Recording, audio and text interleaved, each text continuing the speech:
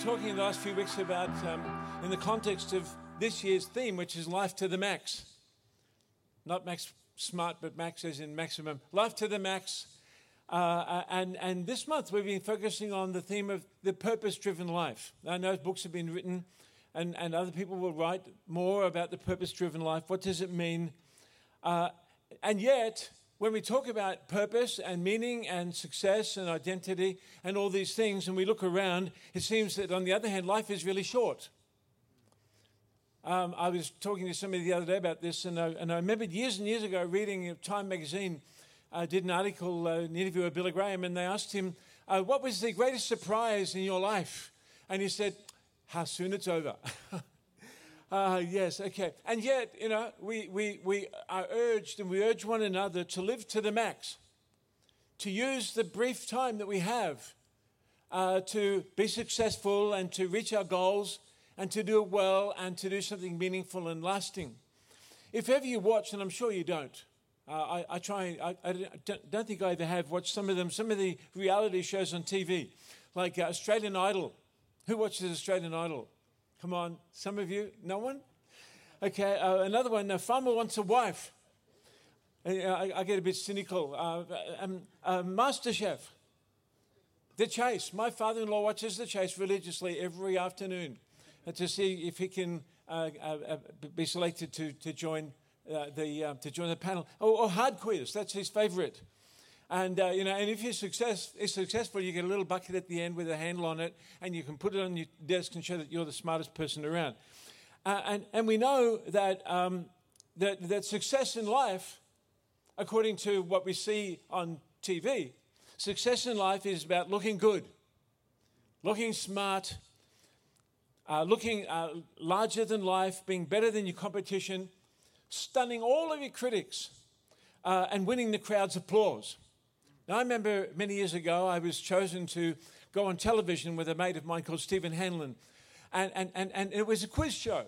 And so there were two of us on one side and two on the other side with the compere in the middle, and this vast crowd, must have been thousands, what seemed like it. And we were asked, first to the buzzer, and we were determined to win for the small prize that we'd take home in our pockets. And what I noticed, one of the first things I noticed was that above us, there were signs that flashed, clap, or cheer, or groan. And it occurred to me that while people were clapping us, they were doing so not because we'd said something marvelous, but because the sign said clap. Now it's time to clap them. And so we did our best, and we gloriously lost. But that experience of being up there competing and having a sign saying clap him, cheer him, give it the best you've got to make him feel really, really special. That can be thrilling, or it can be devastating, depending on the opinions of the judges and depending on the final score. So we didn't get much money to take home, but it was a memorable experience. We're reminded that nothing succeeds like success for a brief moment. How can we talk about maximizing our lives? How can we talk about doing the best when, as Christians, we believe that there's another approach? Yes, let's do our best. But there is another approach, and it can be equally powerful and it can be liberating if you capture it this morning. And it's the song that we were just singing. It's, I'm available in the context, Lord, that I want it to be more about you and less about me. Now, I want to start this morning with a story about a young man in the Bible who faced many of these same issues as we do, and how he dealt with the dilemma. He was young, he was unattached, he was popular, he was charismatic, he was a great public speaker, he was fearless. The problem was that he lived at a time when his world was under the oppression of a colonial regime, and colonial rulers dominated all the decisions were made in his society. He belonged to a society, a group of people that forever felt downtrodden. Every day, this young man, as he walked around the streets and went about and put on his suit and went to the office, he witnessed injustice and racial abuse and prejudice. And this was a context in which the majority of people felt that God was on their side, but that God had let them down. Is God really there. In the midst of all of this, the sense that maybe God had abandoned them. Where's God when you need him? In this context, our young man one day sensed the call of God and he stepped out. And when he did so, someone says, maximize your life, live to the max. And as he did, he captured the attention of the nation. As a great prophet, he became a magnet. And crowds came from all over the country. They flocked to see him. They loved his debates with the politicians. You know, who's going to win? What's he going to say? How's he going to answer these difficult questions? His debates with the religious leaders, they lined up and they cheered as he stood up to injustice and wrongs and wrongful attitudes. And in a sense, when you read his story on the metrics of success, he was right up there. He was successful. He was living life to the max. He was living the purpose-driven life. And yet, he was living dangerously, but the ordinary people loved it. They talked about him. They followed him. They quoted him over coffee. And some people said that he was the greatest messenger God had ever sent. The greatest messenger God had ever sent. He had an impressive resume. He had lots of enemies, but in terms of religious revivals, in a religious culture, he stood out. You're wondering who I'm talking about. And it's really easy to get used to that kind of adulation, that kind of praise, when everyone thinks well of you. Remember, Jesus said, beware when everyone speaks well of you, because they don't really mean it. Something's gone wrong. Until one day, in the midst of all of this, here he is, Mr. Popular, great preacher, charismatic young man, moving the nation. Some of his friends walked through the door and said, we got some bad news. One of your family members, one of your best friends, has set up shop down the road, and people are leaving us to go and follow him. Ouch. Ouch. How do you deal with that? How do you cope with that? Now the crowds were drifting away. The crowds were changing their allegiance. How could they do this? How could they defect? How could they walk out when he was the man of God for the hour? How can people be so fickle, so depressing? One day you're at the top, the next day you're irrelevant. For a short period, he was the star. He was the star in the religious firmament, and the next day his bright light was shading because people were leaving him. Poor guy. You know, and that happens. I'm sure that it happens in political circles. It happens in business. And some of his friends were jealous on his behalf. They're saying, your cousin is taking over all of your ministry. He's taking away all your followers. You've worked so hard to build this ministry, and he's come to take it away. Everything that you've worked for. You've got to do something quickly. You've got to step in here, because if you don't, he's going to take everything away, and you stand to lose everything. He could have felt disappointed. He could have felt resentful. At the period, he was at the pinnacle of his ministry, and in a brief moment, he was going to lose it all. The Gospel of John tells his story, and the other Gospels tell his story, and the way he handled it. And if for a moment we will pay close attention to the responses that he gave to what was happening in his life, and almost like the eclipse of his public ministry, there's a powerful message for each of us as we seek to live life to the max and have a purpose-driven life, to see that God has a context and a plan and a purpose. And that's all about making him more important. It's all about Christ. Now, if you are familiar with the New Testament, or if you read your one-year Bible yesterday, you will know that I'm talking about John the Baptist. John the Baptist. I had friends when we lived in the Middle East who were disciples of John the Baptist still in the 21st century. And the newcomer was John the Baptist's cousin, Jesus. Jesus appeared on the scene, and John could have complained, I'm the prophet. Yes, Jesus said, he's the greatest prophet who ever lived. He's the greatest. There's no other prophet in the whole history of the nation that's like him. John could have said, I've got the role. I baptized crowds, maybe thousands, who knows. People from everywhere are coming to listen to me. And Jesus said, yep, he's right. He's the one. He's the one the prophets talked about.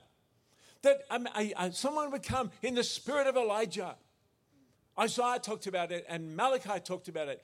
And he would come with the powerful anointing of God upon his life, saying, prepare the way of the Lord. He's going to be the forerunner. He's going to be the door opener. He's going to be the one who'll come and say, let me present the Savior of the world, the Redeemer of the world.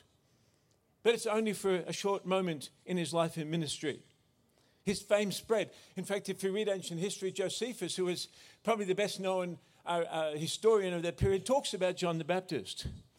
And yet his ultimate purpose at the top of his game was to stand aside. And as his buddies were coming in and then walking out and leaving him one by one to follow Jesus, John was able, by the Spirit of God who lived in him, who changed his perspective, who gave him a supernatural, superhuman perspective on what was really happening, John was able to see the hand of God at work. Jesus was taking away the limelight from John, and John was thrilled about it. How ironic is that? They said, John, how can you be so happy? You've worked so hard. You've sacrificed everything. You've literally sacrificed everything. You've given up silk suits for camel clothes. You've given up steak for locusts that you catch off the tree and I hope you cook. I don't know what you do with them. But that was his diet. But now it's all slipping away. How devastating would that be if you built your life in future on where John was at this moment in his life, when everything was working, and suddenly it goes down the toilet? It seemed to those who are watching from the outside. How do you cope with it? Well, John's secret was this. He said, in God's scheme, life to the max is only measured by one metric, and it's often overlooked in our highly competitive environment in which you and I live today. But if we capture it and we see success and purpose and plans and achievements in this light, then we'll understand things from God's perspective. You've got to have God's perspective on what's going on. Yeah. And John said this, Jesus must get the credit. He must become greater and greater, and I must become less and less. Isn't that revolutionary? Isn't that different to most of the things we read? You know, you can walk into Dimmicks and see books on leadership, and really it's all about getting to the top and holding on and, you know, fending off your enemies and being there and being influential and being the man or woman of the hour. And John said, no, that's nothing. In the end, it means nothing. It's all about Jesus. Yeah. He said, I'm standing aside because it's all about Jesus. So today I'm convinced that God wants to use you. God wants to provide for you and bless you. God wants to be present in your home and in your life. And God wants you to maximize what he's called you to do and to be. But it's not about maximizing your cleverness or your agenda or your great social skills or your business acumen or your reputation or your experience or even your religiosity. It's only about Jesus. Because if you take what John says, and I'm going to read that passage in a second, if you take that literally, whatever success we have as Christians in a modern competitive dynamic world, whatever success we have, we owe to God. Yeah. Yeah. Listen to what John says in John chapter 3. It'll be up on your screens shortly. Then Jesus and his disciples left Jerusalem and went into the Judean countryside. Jesus spent some time with them there, baptizing people. He's taking over John's ministry because John baptized so many. At this time, John the Baptist was baptizing in Enon and Salem because there was plenty of water there, and people kept coming to him for baptism. This was before John was thrown into prison. Let's see, there are other things going on. A debate broke out between John's disciples and a certain Jew over ceremonial cleansing. So John's disciples came to him and said, Rabbi, or teacher, the man you met on the other side of the Jordan River, the one you identified as the Messiah, is also baptizing people, and everybody is going to him instead of coming to us. John replied, no one can receive anything unless God gives it from heaven. Think about that. Think about that. This is our mission. This is our understanding. No one can receive anything unless God gives it from heaven. You yourselves know how plainly I've told you I'm not the Messiah. I'm only here to prepare the way for him. It's the bridegroom who marries the bride. And the bridegroom's friend is simply glad to stand with him and hear his vows. Therefore, I am filled with joy at his success. He must become greater and greater, and I must become less and less. I like that passage that says, no one can receive anything unless God gives it from heaven. One version says this, John answered and said, a man can receive nothing, neither office, function, faculty, nor life work in the kingdom of God, except it has been given him from heaven. Yeah. So when we talk about the will of God and the plan and the purpose of God, let's work out what God has given us, or maybe what God hasn't given us, and not try and manufacture what we think we should have, but ask God what he's given us. Yeah. Right? It's all about Jesus. It's not even about our great skills. It's not about our ministry or our purpose. It's not about me. It's about him. Yeah. In church life, in business life. It's not about me, it's about him. Now, sure, we have skills. Let's use them to the max. Let's use those opportunities to the max. But when we stand in front of the mirror, let's not persuade ourselves that we are the greatest. When I was younger, someone gave me a record. I forget who was singing, Lord, I'm so humble. I'm sure you've heard it, Lord God, I am so humble in every way. And then someone gave me a little tray that said, it's hard to be humble when you're so great. but I love John's response. Now, there's nothing wrong with John's calling. He was being obedient. There's nothing wrong with his ministry. He was God's man for the hour. He was full of the Holy Spirit from before he was born. He was anointed by God. He carried a powerful prophetic anointing, which was why Jesus said there's never been a prophet like him in the history of the world. There's never been anyone like him. But at the end, in the final analysis, it wasn't about John. It wasn't about John's great ministry. It wasn't about what he said and the crowds that came to him. It was about the coming Messiah. It was only ever about the coming Messiah. Life to the max for John was not about being a bold prophet and preaching fiery sermons and having the crowds line up to repent of their sins and turn to God. And it wasn't about giving the right answer to those who came to criticize him and convincing them and calling on the nation to repent, even though that was happening. His real purpose was to point the way to Christ. He said, that's why I came. That's why I came. Toward the end of the passage, he said, therefore, I am filled with joy at his success. Now, as Christians, there's a time to be out there shining. And there's a time to let go. And John uses a powerful analogy of the bridegroom. The groom stands, the best man. The best man stands beside the groom, digging him in the ribs and encouraging him. And the best man puts on the best suit and has the best speech for the reception. But sooner or later, the best man realizes it's not about him. Yeah. The job of the best man is to make the groom look good. And so the groom gets attention and the groom gets the bride. That's what he said. And he said, I'm just like the bridegroom. I'm here only to introduce, the best man. I'm only here as the best man to introduce the groom, to introduce Christ. And the moment he comes, I don't want you to look at me any longer. I want you to look at him and listen to him. And there's a sense in which if John's message is working, the crowds are not going to be following him. They're going to be following Jesus. If his message is working, the people he influences are going to become disciples of Jesus. And that seems counterintuitive to our modern mind, where we think that success is about what we are able to achieve for ourselves. This is the same situation that the Christians I've seen over many, many years, and we're surrounded by, as Christians, in all walks of life, this is the situation we find ourselves in. The goal of church growth and church programs and teaching and preaching and worship is to lead people as disciples of Jesus. Yep. What we do as a church is to lead people to be disciples of Jesus. The reason we gather and worship and give to missions and the reason we go to our home group and the reason we ring up people and spend time with them isn't because we're so great, because we're so influential, but because we want to lead them as disciples of Jesus. And John said, go for it, guys. Go and be disciples of Jesus. That's what my life's all about.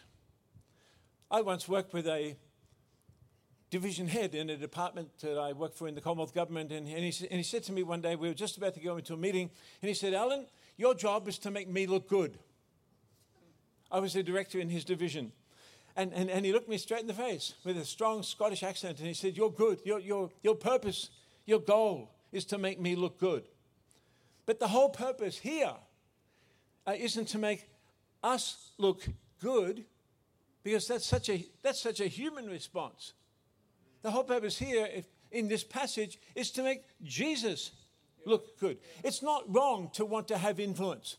It's not wrong to want to use positions for good. Of course not. Go for it. And if you're in a role, and if you have influence, and if you have opportunities, go for it with all you've got. Prepare yourself, do it, use your opportunities, use your strengths, use your weaknesses, use your abilities, use your knowledge, use who you are and what you are, and maximize your life, because there's only one life, so make it count. But in the final analysis, your call, your gifts, your ministry, your ability have as their goal, as a Christian, to lead people to Christ. Yeah, it's good. Yeah. Come on. And it's hard to say, let there be less of me and more of him, because intuitively we want it to be more about us. Look at me. Look at me. Aren't I great? Look at me. Aren't I influential? Aren't I wise? Aren't I tall? Aren't I photogenic? Don't I win all the prizes? And God says, well, I can blow that out in a second. Yeah. It's not about you. Make it count. And that requires great humility, because there's no room for narcissism in the kingdom of God. There's no room for, look at me, aren't I so great, in the kingdom of God. There's no room, even in living life to the max and living a purpose-driven life, there's still no room to say, look at me, it's all about me. Because the scripture says it's all about Christ. And what we do as Christians, and how we plan and how we live, and our language and our relationships are all about bringing people into a better knowledge of Christ, and being intentional in that, and being deliberate in that. So the purpose-driven life isn't about competing with others. It's not about being disappointed in our performance if we slide off the scale a bit. It's not about comparing ourselves with others. Listen to John. More of him and less of me, he must increase. And as Christians today, let's take it out of head knowledge into heart knowledge and experience. That is our DNA. That's our end game. That's how we measure success. More of him. More of him. Listen to the conversations. We can have 20 conversations and not point people to Christ. Let's be intentional about our relationships. Let's be intentional about the opportunities that we have. Now, as I get around, I find that many Australians, my fellow Australians, have developed a refined and increasing sense of entitlement. It's entitlement. It's all about entitlement and a lot of competition. But the purpose-driven life is not about entitlement. The purpose-driven life is not about me and my reputation. The purpose-driven life isn't saying, well, everyone owes me. Everyone owes me. And why aren't they recognizing me, and why aren't they praising me? We spend a lot of our time comparing and contrasting ourselves with others, as though the things that identify us are what other people think of us and how well we do on other people's scores. The things that give us meaning so often are portrayed as our knowledge, our success, our assets, our role, our status, our words. And as a consequence, we can become fearful of doors that close, fearful of handing over, fearful of letting go, fearful of aspirations that don't materialize, fearful of visions that are not fulfilled, fearful of seeing others do better. And sometimes the fear of loss ends up being greater than the new opportunities that we have. But John says, no, as Jesus is glorified and as people follow him and recognize that he's the Messiah, he's the Savior of the world, he's the Lamb of God who has come to save us, to redeem us, to bring us back into relationship with God, then I'm thrilled with joy at his success. That's where I get my satisfaction. Remember, the purpose, as Christians, the purpose-driven life.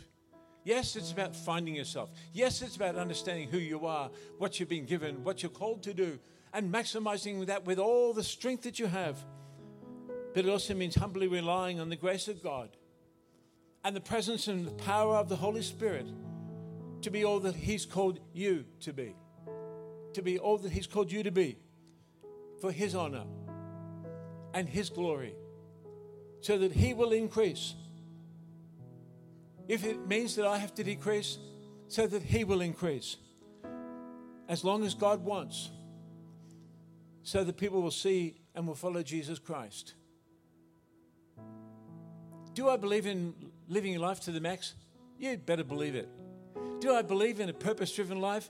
You better believe it. I'm not going to go and sit in a hole and moan and complain and groan and be grumpy and feel that life's over and, there's no more purpose. No, let's get out there. Let's do it. Let's be the most faith-filled, optimistic people in the world. Let's influence people. Let's use the gifts and the strengths that God's given us. And if you're at the beginning of that journey, then go for it. Go for it. 120%, 130%. Go for it. Be the man or the woman God's called you to be. But remember, at the end of the day, it's all God has called you and I to live in this world and to live purpose-driven lives so that we can point people to Jesus Christ. That's the eternal reward. That's the eternal consequence. Do you believe that?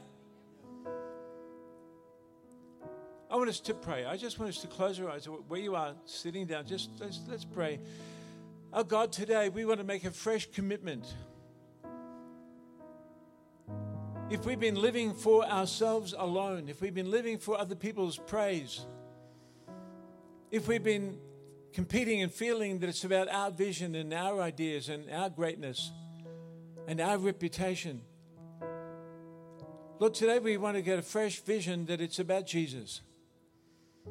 And that even though John was able to challenge a nation and people came from all over to follow him, he knew that his call was about standing aside and pointing people to Jesus Christ. Lord, help us in our lives as we seek to live a purpose-driven life, as we seek fulfillment, as we seek to have influence, as we seek to accumulate whatever it is that we consider important. Lord, and whatever you put on our heart, Lord, help us to keep the right vision today, that the purpose-driven life, the ultimate purpose of the purpose-driven life is to love you and to glorify you and to know you and to stand in such a way that people can walk past us as they walk to Jesus. As they walk to Jesus. And while our heads are bowed and our eyes are closed, I want to give you a challenge. It's not about the preacher. It's not about the church. It's not about the singing. It's about Jesus in your life. Now, I don't know everyone here intimately, but if you're sitting in the church this morning and listening to me and say, well, Allan, how do you have this? How do you begin this life where it's all about Jesus? Well, the first thing we have to do is we need to come to him in repentance and say, God, there's nothing more I can do. I've lived for myself, but I'm lacking. And I know that only Jesus can make me a new person. Only Jesus, when he comes into my life, only he can give me eternal life and forgiveness and a relationship with God. If that's you, I want to give you an opportunity now in just a moment to signal that, and then I'll pray for you at the end, or someone will come and pray with you at the end. If you've never taken that step and said, Jesus, I give my life to you, but today I want to start the journey of being a Christian. There's a lot I don't understand. If you wait until you understand it, you'll never come. But as we're here today, if that's you, you want Jesus to come into your life and give you the kind of life the Bible's talking about, can you just put up your hand just for a second and put it down? I'll see your hand, I'll acknowledge you, and then we'll pray with you afterwards. Is there anyone? the beginning, thank you, the beginning of living the Christian life is taking that step to allow Jesus to come into our heart and make a commitment to him, to follow him, to believe in him, to trust him. Oh God, I thank you today that we don't have to strive to be a great note. We don't have to strive, even though some of us may do that. We're not dissing that. But Lord, the purpose today is to know you and to make you known. Help us to do that. Remind us of those words that we were singing before. Remind us of those words that John said. We want you to increase. Less of us and more of you as we seek to live the purpose-driven life, that our purpose will be to be the men and women of God touching our generation because it's Christ that we lift up. Amen. God bless you. Thanks.